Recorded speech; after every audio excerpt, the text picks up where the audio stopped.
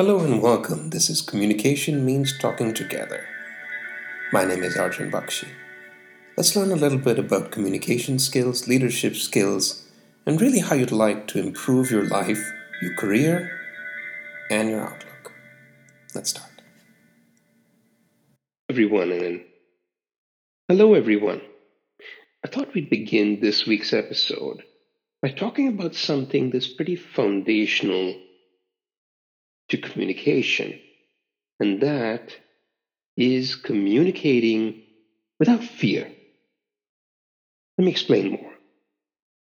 If you go on Google, if you go on Quora.com, if you talk to anyone who's trying to improve their communication, especially beginners, college students, things of that nature, everyone's first question is, how do I be more confident? Put another way, they'll say, how can I be less shy? How can I overcome anxiety when I'm trying to communicate, be it in a small group or a large group, sometimes even one on one? And so one might wonder, what is this shyness? What is this anxiety? So let's try and visualize. Think of it this way.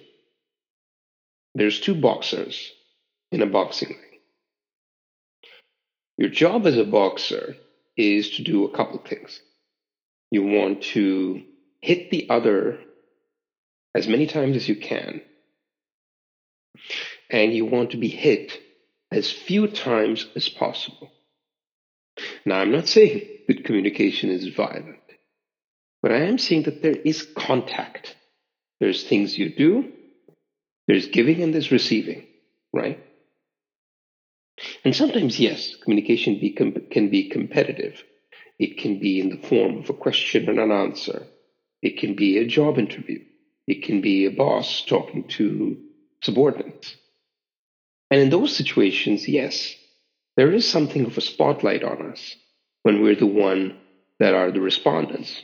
It's our job, that is, to give answers to someone else. And that's not necessarily the same as talking to a friend, right? Let's be real. Most of us are fine speaking with friends, speaking with close family. It's with strangers, it's with work acquaintances, bosses, groups, large groups. Those are the kinds of context where shyness, anxiety, and so on can take over. So, if shyness is, in this context, if shyness is avoidance, let's unpack, what is it really that we're avoiding? Is it that we're avoiding mistakes because we don't want to look bad? We have some kind of perfection that we want to attain, and every word we say must be the golden truth. Maybe we have too high expectations of ourselves. Think about that for a second. Every spoken word to a group or in a formal situation does not have to be perfect. So, want to take a deep breath? Take a deep breath.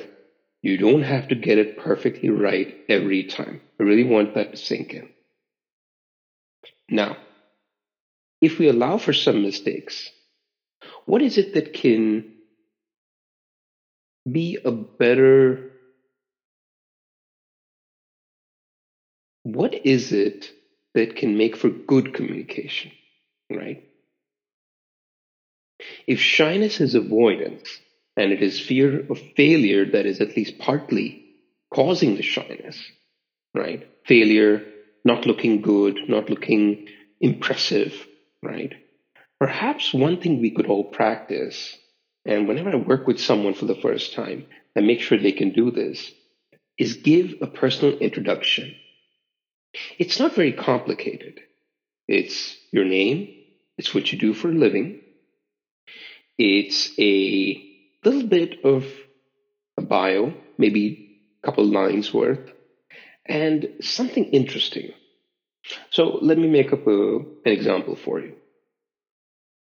Hi there. My name is John Smith. I'm the principal architect at so and so company. My job is making sure that our product, ABC, is able to be designed the way it should be and that it works well on a variety of different platforms. I really enjoy this work. I've got a large team, few people report to me, and there's an exciting project that I might be in charge of next quarter, and I'm looking forward to sharing more about that. Pretty basic, right? I didn't write the Magna Carta. I didn't rewrite Homer's Odyssey. It was 5 lines. It was simple. The key thing, though, is I explained what I do in simple language, and I showed that I'm engaged in my work. I managed to slip in the fact that I have a few people reporting to me, somebody's boss. It's always a nice thing to mention. And I'm sure in your situation, wherever you are, whatever you do for a living, you could actually name the company, tell people what the company is, and, if people have heard of it, that's going to look good for you. So the idea is, if you can just give in front of a mirror, on video, in front of a friend, a strong, solid personal introduction. Do it a few times, 3 times, 4 times, 5 times. Get some feedback. Maybe you hit a few pauses initially, and maybe it'll be kind of okay to begin with. But I want you to work on reducing how many words you use to get the point across. The art of communication, if I had to say one thing, is saying the most number of things in the fewest possible words. The more you can explain in less time and in fewer words, the better you are at communication. There, I said it. So let's go back to the main question. How does one overcome shyness? So the first, I would say, building block to overcome shyness is this personal introduction. And it's not just, the fact that it's a speaking skill, right? Obviously, you're practicing speaking. It's that you're delving into what you really do and trying to explain it in a way that a layperson who's not in your industry can understand and appreciate and respect you for. You want to be able to convey your work in a way that garners respect, and everybody's work can garner some respect. It's just a matter of how you share it. So, all right. Now you have an idea of how to give a personal introduction. Now you have an idea of how to use a personal story to garner some respect. Does that help us give a speech with less anxiety? Maybe a little bit. But what else? People always say to me, oh, I feel people's eyes on me. I feel a lot of people are looking at me. And that concerns me, that worries me. Okay, let's delve into that one. What are you looking at? Are you looking at everybody's faces? Are you looking at everybody's eyes? Are you looking deep into someone's eyes? If you're a beginning speaker, I don't really recommend that. Everyone will say, yes, you should give eye contact. And yes, that is true. But not necessarily for a beginner. If you're one-on-one, I want you to give a little bit of eye contact.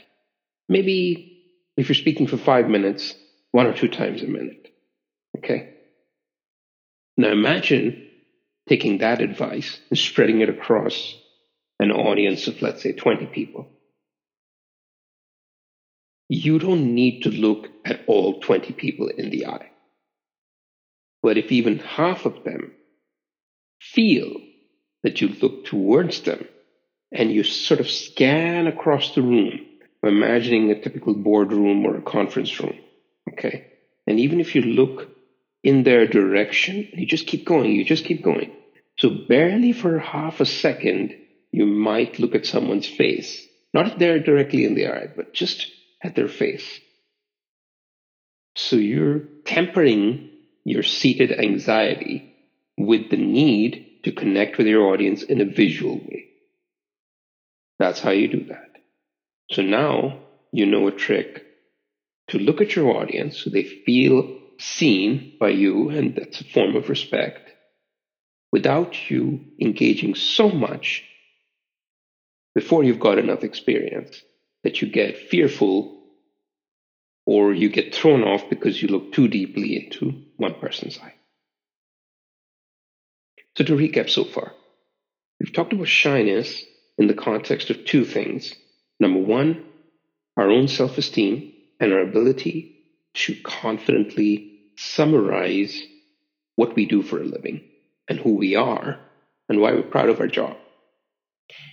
And secondly, our ability to engage with our audience in a visual way without getting too caught up that it trips us and makes us forget our train of thought. Let me try one more attack at this concept of shyness. Who are you comparing yourself to that you feel you are shy? Some people are boisterous speakers. They're naturally loud. They know how to make a quick joke and diffuse the audience. They have a wide vocabulary. Maybe you're not quite there yet. Maybe you're not a native speaker in English. Those are all things to work on. Not everybody's going to speak loudly. Not everybody has a vast vocabulary, nor should they.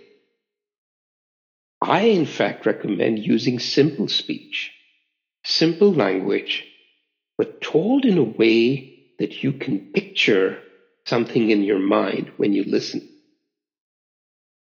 Instead of complicated vocabulary, use simple visual vocabulary. Now that is going to get people's attention. Don't be loud, but be firm. You see how I'm talking? This is how you want to talk. Don't be loud. Nobody cares about loud. It throws people off. But be firm and clear. Pronounce your words. Don't say don't say don't say like, and don't dilute what you're saying, like maybe and but and however. Nobody has time for that. If you have an opinion, stand by it. It's okay to be wrong sometimes. Not every time.